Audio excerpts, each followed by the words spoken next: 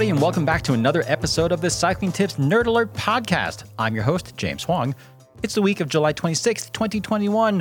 We're just about to wrap up the first week of the Tokyo Olympics, and while the men's and women's road, time trial, and cross-country mountain bike events are now behind us, 7 full days of track cycling are set to kick off starting on Monday. The United States track team is hoping for a good showing at the Tokyo Games, and American company Felt is once again the bike sponsor for both the individual and mass start events. Felt has supplied the team with an all-new setup for the mass start event called the TKFRD that the company, of course, is claiming to be the best machine for the task at hand.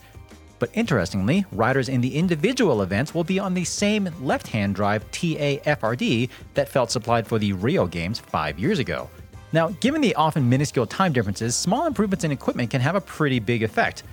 And we've seen some incredibly dramatic improvements in recent months, particularly from the British and Australian federations, for example. So how is it that the Americans have shown up in Tokyo with bikes that are half a decade old? To get some answers to these questions and more, I rang up the folks at Felt Bicycles to dig into the backstory on how this situation came to be. So sit back and take a listen to what Felt had to say, and make sure you catch all the action with all the track events starting on Monday. Thanks as always for listening. See you next time. Okay, a little bit of housekeeping first. Could I get each of you to just say your name and I guess what your official title and or what you do at Felt is? My name is Michael White, and I'm the Senior Marketing and Communications Manager at Felt Bicycles. I'm Jeremiah Smith. I'm the Engineering Manager at Felt Bicycles. I've worked here for 7 years now. I'm Alexander Soria. My official title is Director of Product Development, and I've been working with the development team and at Felt for going on a decade now. Wow, some long timers here. Good to see it. Well, thanks to all of you for making the time to be with us today to talk about track bikes. So yeah, let's just go ahead and dive right in. I guess first and foremost, what I'd like to hear about is kind of just get a little bit of a recap on how long Felt has been a supporting sponsor for the U.S. Olympic track team, and also kind of how that came to be. Yeah, no problem. James, there's quite a bit of history within Felt, and things have changed a bit over the years. And when Felt was originally started, it had quite a few team members from the GT era. And those guys, I should mention by name, guys like Bill During, Jeff Socek, had an instrumental part in the history and connection to not only track cycling, but USA cycling and racing in general. So I think when Felt got it going in its proper sense, there was already a connection from the past and a very viable connection with creating very forward, technically facing frames. And I think that in its latest iteration, it's probably the 2008 Olympic cycle with the launch of our first carbon fiber TK. That's the 1.0, as we say it. And we've had a strong relationship working with USA Cycling since. I still have a great relationship with Jim Miller. We still go back and forth. We get to interface quite a bit. And it's always exciting to have the opportunity to bring these types of very specified, very interesting frames to a place and a market that is, in generally, I feel, commercially ignoring the segment, right? So that's the basic history on it. If you want to know anything specific beyond that, I'm happy to fill you in, but that's the 10,000-foot macro overview. Well, I'm glad you mentioned the niche nature of track racing in general, because sponsoring, sort of diving into a relationship like this, I'd imagine is not a terribly inexpensive venture for Felt, all things considered. The Olympics only comes around every 4, or I guess 5 years now. There's always kind of a questionable commercial benefit, I would say, depending on the segment that a company decides to sponsor. But what does Felt get out of this? I mean, I guess Felt, relative to a lot of other companies, it does seem like Felt has a disproportionately greater interest or presence in the track world. Is that basically where Felt sees the benefit? I think there's multiple benefits to creating bicycles for the track. I mean, in its purest sense, a track bike is a very simple bicycle, right? I think that that's where you get a lot of interest with first-time bicycle riders moving towards a track bike, or what is sometimes known as a fixie, right? It's just so simple. You have handlebars, you have a frame, and you have a drivetrain. Pretty straightforward operation. But in terms of Felt's interest in the category, as we already mentioned, we've had a long, rich history with racing. And when you look at the velodrome racing specifically, it certainly is not to make a huge commercial benefit for Felt, correct? But part of the viability study that we do on these bicycles is to ensure that we can play by the UCI rulebook, as well as offer a frame set that is going to be technologically advanced, as well as offering a platform that is commercially available to anybody out there. So in terms of innovation, making sure that we are creating forward-thinking frame sets that are going to be not only captivating the market from an interest standpoint with things like left-hand drive, it also has the ability to, and Jeremiah, you can jump in here if you'd like, but there are benefits to transition some of those asymmetric tube sets or ideas that come on this very simple, very technically forward bicycle and implement those into other areas of the company, whether it be road, whether it be gravel, whether it be even mountain bikes, which we are no longer taking as big of a step in. Okay. Let's talk about this new TK then. I guess, would this be the 3.0 version? Is that right? This is the second generation of the carbon TK. Okay. So the first one being 2008, and then the next iteration, which was originally intended for 2020 launch, and actually is going to be now, like you already mentioned, a 5-year cycle. So we're looking at 2021 official Olympic launch for this guy. Okay, so what is the story with this version of the TK now, in particular relative to the previous one? Yeah, no problem. With track racing, we don't see too much change, or at least as much change as we would see in road or other areas of racing, which would really force forward iterations as quickly as you see in maybe road, where it's, maybe 2-year product life cycles. So the first TK, as you mentioned, was 2008 cycle, and we have gained quite a bit of knowledge since then. So we had 2008 for the TK 1.0, 2016 for the TA 2.0, and frankly, we learned quite a bit in that creation of the TA FRD 1.0, which couldn't be ignored and needed to be implemented in a more, let's just say, generally applicable model. And what I mean by that is that the TA FRD is very purpose-built for pursuit cycling.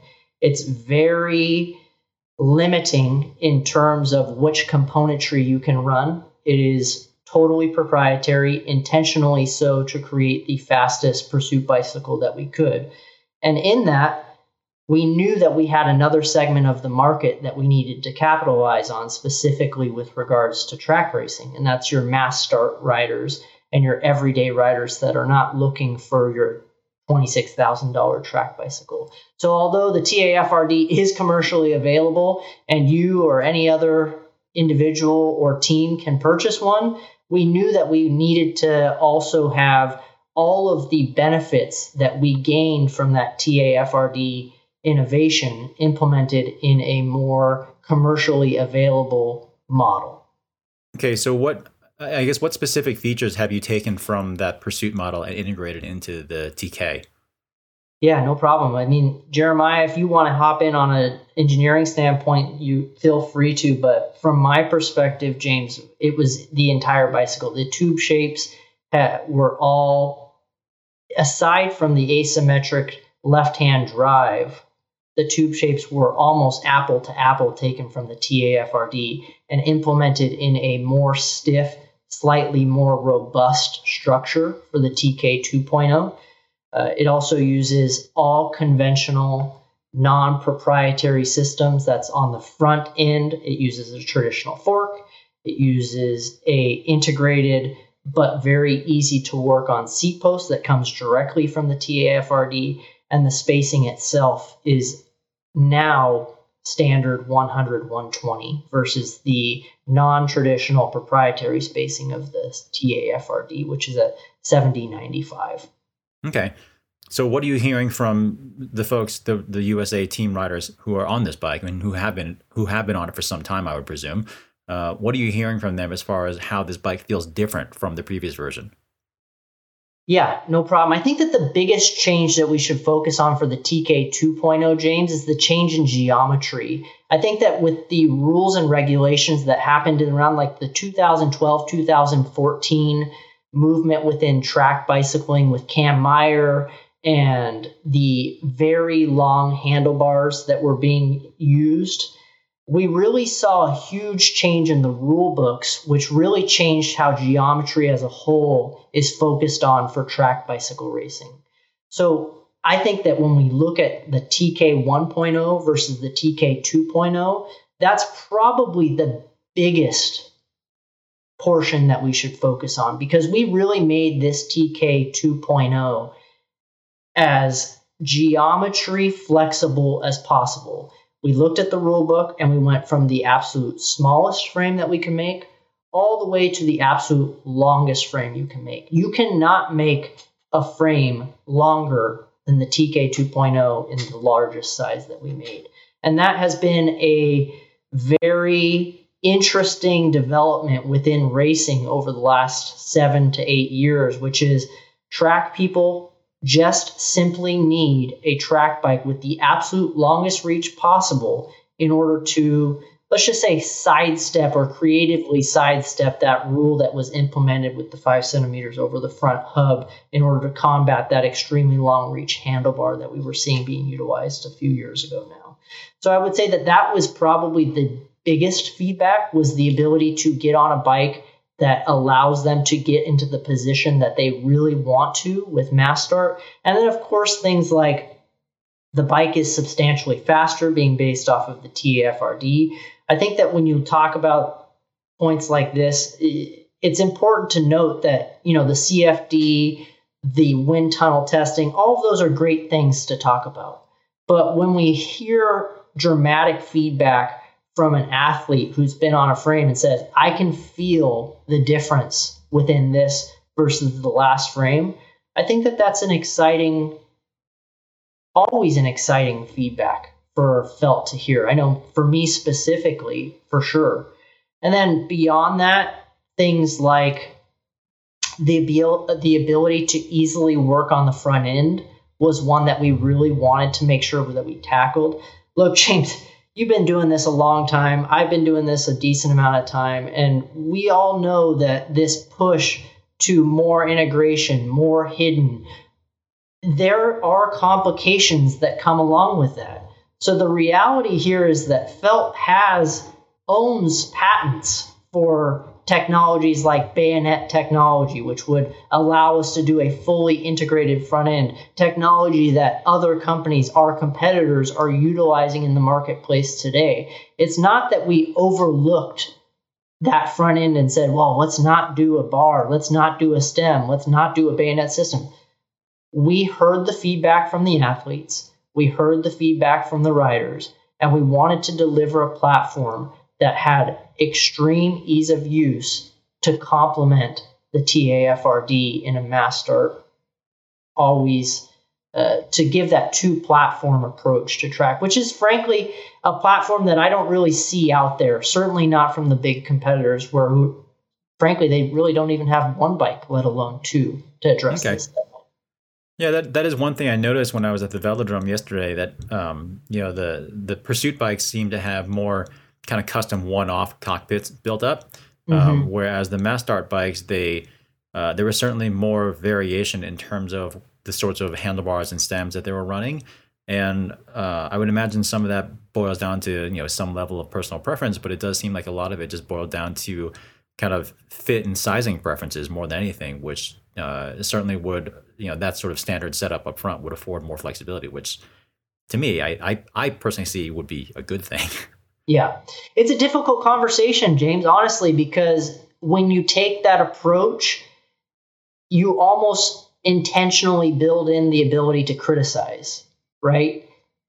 And what I mean by that, James, is that, look, we understand that when you do stem handlebar combinations, the amount of tooling, and I'm going to go down a production standpoint, is substantial, right? So if you're doing 80, 90, 120, 130, 140 in different degrees with different handlebar combinations, I don't know a company that's doing it in enough variations to truly handle all of the preferences for athletes. And track is a very specific segment, and I feel like our Bayonet 1.0 system handled all of those degrees of flexibility quite well, but it didn't address all of them. And when you put yourself into a standard system, you give the ability to run the stem that you want, the handlebar you want, and the general feedback on that switch has been very positive.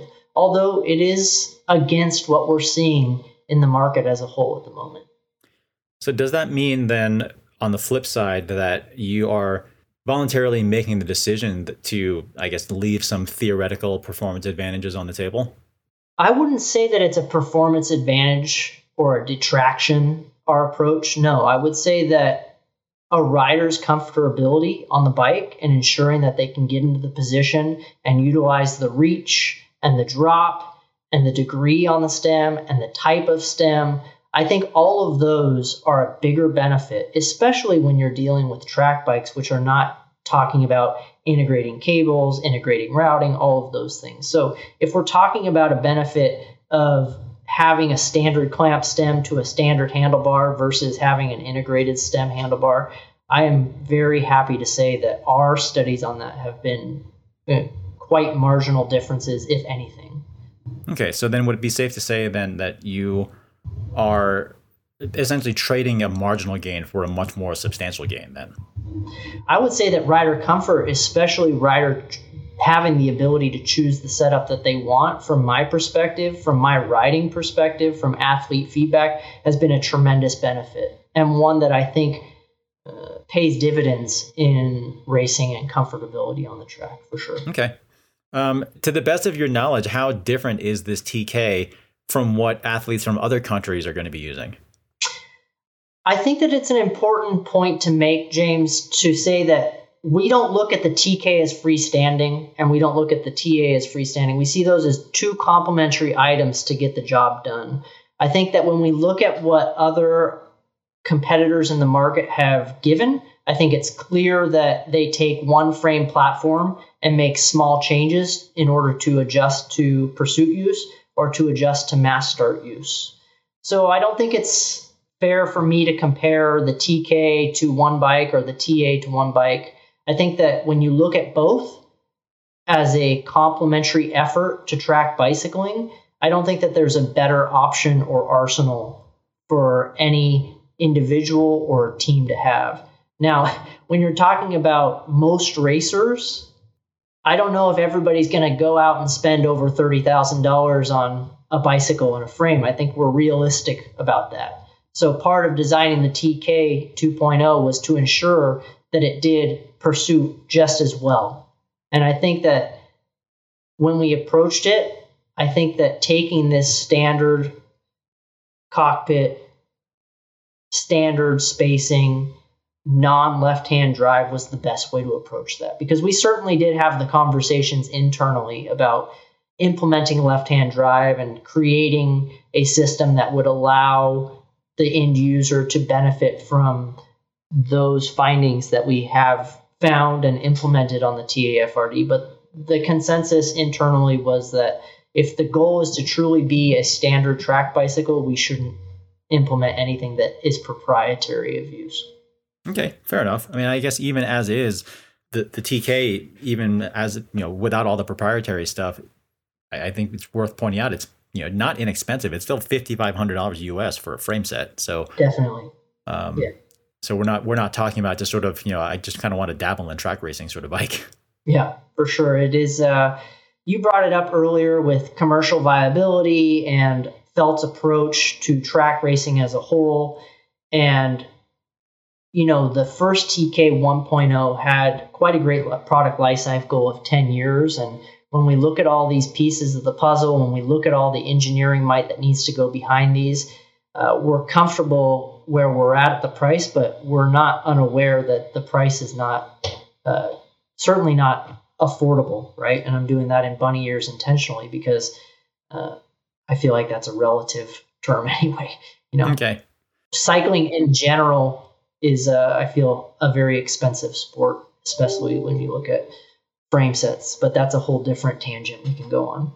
Yeah. Turns out bikes are not cheap. Yeah, exactly. Turns out bikes are not cheap. All right. Well, moving on to the Pursuit bike. I mean, as you said, that bike is certainly a lot more radical. And I would imagine there are. Well, I know this is not exactly a new topic of conversation because that bike is not new for these Olympic Games. But I guess just to recap, can you go through some of the features on that thing that does make that bike, I guess, what it is and what makes it unique?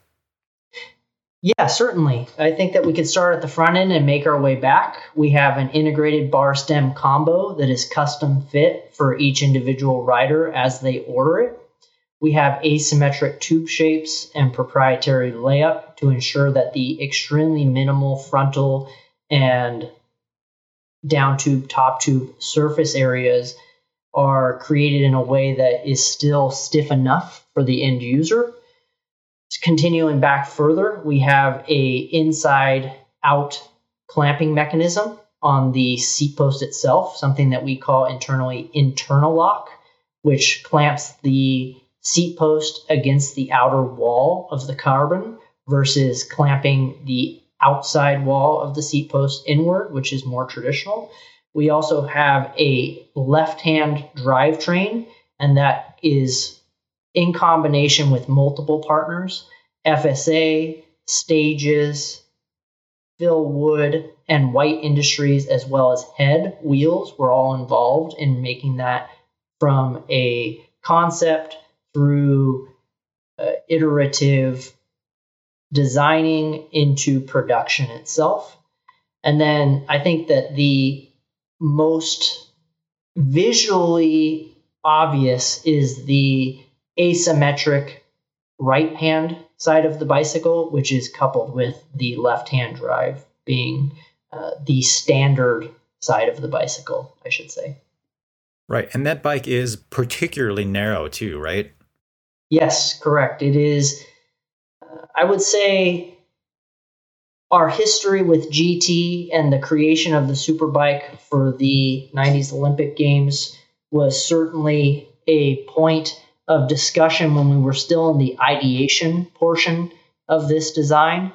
And there were a lot of debates back and forth about whether or not to make this bike 100/120, whether or not to make this bike totally proprietary. And the concept and final version of this was, in order to make the bike truly as fast as we needed it to be, it needed to be as narrow and still address the needs of stiffness for all of the riders that would be utilizing it in Pursuit. So it is certainly a Pursuit-specific bicycle. It's not a frame that if you had the ability to take it and put a sprinter who's 200 pounds on it, it wouldn't be to that level of stiffness. It is certainly intentionally driven to be a Pursuit bicycle, and part of that, as you mentioned, is to be as narrow and asymmetric and left-hand drive as possible. Okay, and as for the left-hand drive, I mean, correct me if I'm wrong, but I guess if memory serves and if my understanding is correct, essentially the reason why you elected to move the drivetrain to the left-hand side is, my understanding is that it's because the relative airspeed is higher on the right side of the bike than the left side, so that you gain some sort of marginal advantage by putting the more draggy bits on the inside part of the bike. Is that correct? Yeah, exactly. That's exactly right, James. I can't take credit for this. Jeremiah and my good friend Anton Petrov came up with the original concept with Jeff Socek, and we did a lot of outside testing. We did a lot of on-bike velodrome testing, And we were certain that as you are traveling around a velodrome, you are feeling that wind come from the side. And essentially what we're saying there is that we had an estimated understanding that there was yaw experienced on the velodrome, and that yaw experience was happening on that left-hand drive side. So as we started to work our way through the original on-bike velodrome testing and started to validate the fact that that was actually happening in real-world testing, then we started to create prototypes and start to work with left-hand drive systems to see if that was measurable using the same bike with right-hand drive and then taking that same bike and using it with left-hand drive.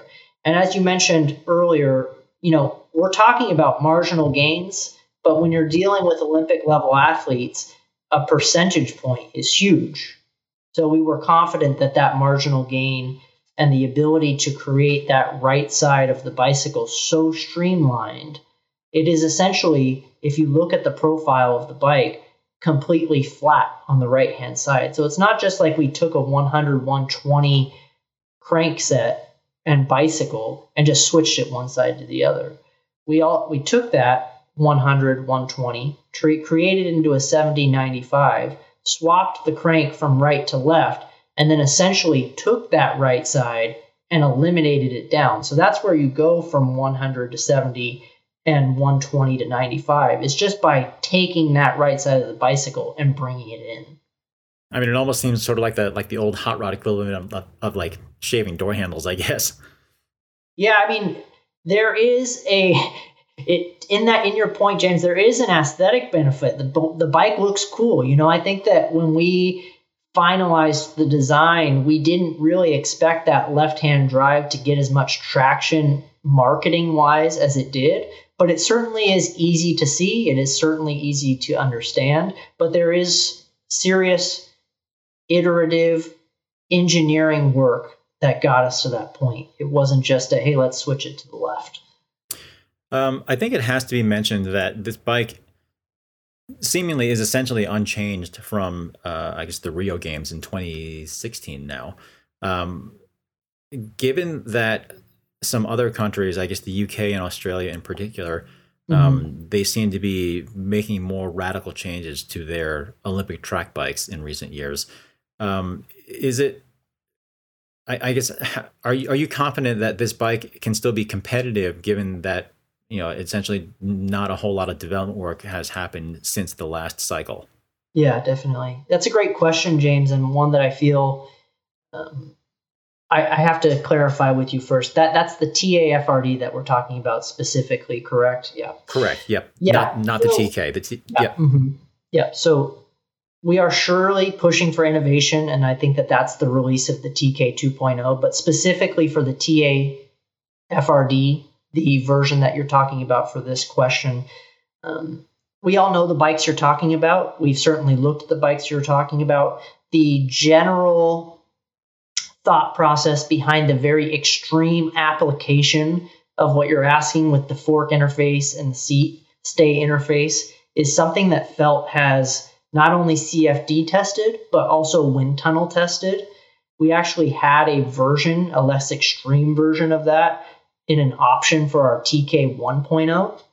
And I can say sure-footedly that the TAFRD being and having the benefit of being developed purposely with not only the frame, but the wheels, the tires, the drivetrain, all of those components being purposely designed and purposely built for this frame, our wind tunnel and CFD testing was certainly the absolute fastest that we'd ever seen, including designs like you are referencing. Frankly, the designs that you're referencing, we've seen little to marginal benefit, but only when used with a very wide variety of wheels and tires. And with the TAFRD, you don't have that benefit. You are solely locked into what we know is the absolute fastest wheel, tire, frame combination out there. Okay, fair enough. So in other words, I mean, despite the fact that, that TA Pursuit bike isn't new, it was already fast enough back then that it is still fast enough, presumably now, for Tokyo. Certainly, we know that it is the fastest bike we've ever had in the tunnel, and we've had lots of other competitor bikes in the tunnel. And specifically with the question that you're asking with regards to both fork interface and seat stay interface, our testing has not shown any benefit to that, specifically with our TAFRD design. And the reason behind that is because of the purposely designed and purposely utilized wheel, frame, crank, drivetrain interface. I think that that's a very key point to focus on. And I think that the easiest way for anybody to understand is that tire to rim interface is so important, right? Because when the wind comes off the tire and hits the wheel, that is the creation of that benefit in aerodynamics. And if you have the ability to have the tire, wheel, and fork that you know is going to be utilized for the frame, you can purposely design that fork to be as fast as possible. And that creation of additional space was not something that we found to be beneficial in the design. It's certainly something we looked at. It's certainly something that we tested, but it wasn't fast for us. Okay, fair enough. Going back to what you were saying earlier about how there have been some pretty major changes in terms of frame geometry, I guess particularly with the Mastart bike, the TK. Are there any trends that you see in track racing right now that might indicate, some additional changes to track bikes in general that you might need to prepare for moving forward? Yeah, it's a great question, James, because track bicycling in general has been very similar with not only componentry but frames for quite some time now. You look at the biggest component vendors in the world, your Shimano's, your SRAMs, and when you look at their track offerings, they are decades old. And when you look at companies that are continuing to innovate, we can use a wheel company, for example. Your traditional Mavic offering, which is found on most track bicycles at the world and elite levels. The changes to the IO and Comet are essentially the same wheel that we saw many, many years ago. Maybe there's slight changes in layup, maybe there's slight changes in aerodynamics, but the reality is the wheel, in the most part, is very similar to what started. So do I see anything from a personal standpoint that I see is going to be revolutionary in track cycling within the next few years? Not anything that we didn't address with the TK 2.0. I feel like the only thing that we talked about that could have some positive feedback in the implementation would be through axle use. We talked about through axle use on the TK 2.0. But once you start going down that line, you start crossing into that proprietary versus standard offering. And if we were to make the TK 2.0 through axle, which we certainly looked at and certainly felt like that would create a more robust wheel frame interface, we felt like we couldn't do it without universal sign-off. And when you talk about universal sign-off, you are talking about so many different companies, from hub companies to wheel companies, in order for them to adopt a standard on frankly, a segment that is mostly just continuing to churn unchanged. It would be a pretty big ask, I feel, right? Because like we mentioned, we're looking at companies that have essentially been offering the same solution for a decade now. And in order for them to change substantially would be a pretty strong ask, and one that I'm sure that the viability studies at each individual company would probably come back negative for them. So right, like for example, Dura Ace 7700 stuff has been out of date for I'm not even sure exactly how long now. But exactly. I mean, it's still using Octalink interface. Yeah. I don't think that Shimano would be on this podcast telling us that Octalink is superior to the traditional standards that are being used now with your 24 mil or your 30 mil or your 28.9 mil. Like, each one of those, you could argue the benefit being implemented in track racing. And it's not just Shimano, it's the SRAM Omnium as well. They're still on their GXP system. We know that they've gone from Dub. If you look at their just standard marketing, there are benefits moving to Dub from GXP. There are benefits there. So I would assume that the Omnium crankset would experience those same benefits. That being said, I'm not surprised that they haven't made that change and they're not pushing for that change, because it's a segment that is often overlooked by many people. Okay. Let me ask you a more general question, sort of to wrap things up a little bit then. Mm-hmm. Given that track in many ways is so traditional, so set in its ways, and so resistant to change in terms of some of those component interfaces that you're talking about, like, again, like axle spacing, nutted axles versus through axles, 144 mil 5-arm bolt spacing, and that sort of thing, like across the board. You can go on and on and on. Why is it that Felt or whoever would need to get kind of universal sign-off for a change that could potentially make the bikes better, whereas on the road side or mountainside, or whatever you want to look at these days aside from track, outside of track, it seems like it's almost kind of like the Wild West in terms of what companies are willing to do in order to get some sort of tiny little marginal gain or some performance edge over somebody else. Yeah, it's a great question, James. If we had this conversation 6 years ago with mountain bikes, we'd be talking about exactly what you said, right? The wild, wild west in terms of standards and spacing and what's happening and why it's happening and the benefits and whether or not those benefits are truly there, or whether or not that will be universally applicable to everybody else, and what the adaptation rate will be, and all of those different points that go into creating a bicycle and making sure that it's commercially viable and commercially available. Specifically for track, Felt is very focused on this segment because of our long history within the segment. But I think that it's frankly ignored from others because it's not a particularly commercially rich marketplace. And I think that that's not an exciting answer, but I think that that's the reality of why these behemoth companies continue to ignore the segment. It's not that they couldn't create a platform to work within it. It's because it's not perhaps something that they want to be focused on. Are more track bikes selling than 100 millimeter cross country rigs or 140 millimeter trail rigs? No, I'm sure the answer is no. So in order for us to get that universal sign-off from all of these other companies, you would have to show some substantial benefit in order for that viability study to make that change.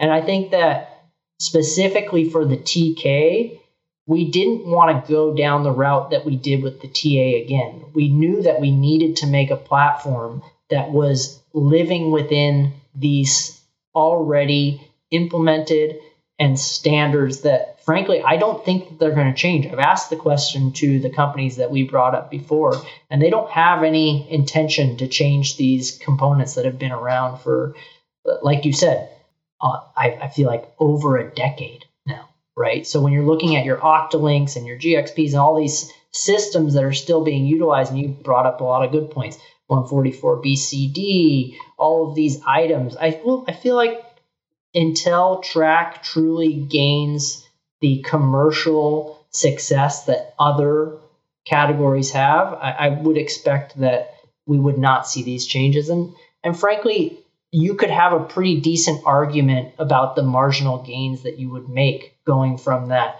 bolt structure to through axle, or going from 144 BCD to some other type of spacing, maybe 4 bolt spacing 110, like has been more predominant on road spacings lately. And I just don't think that the space is going to get to the point where it's going to be a focus for our competitors. And so to ignore that and go down that route for us it'd be great for us to say, hey, we're doing through axles on the TK 2.0.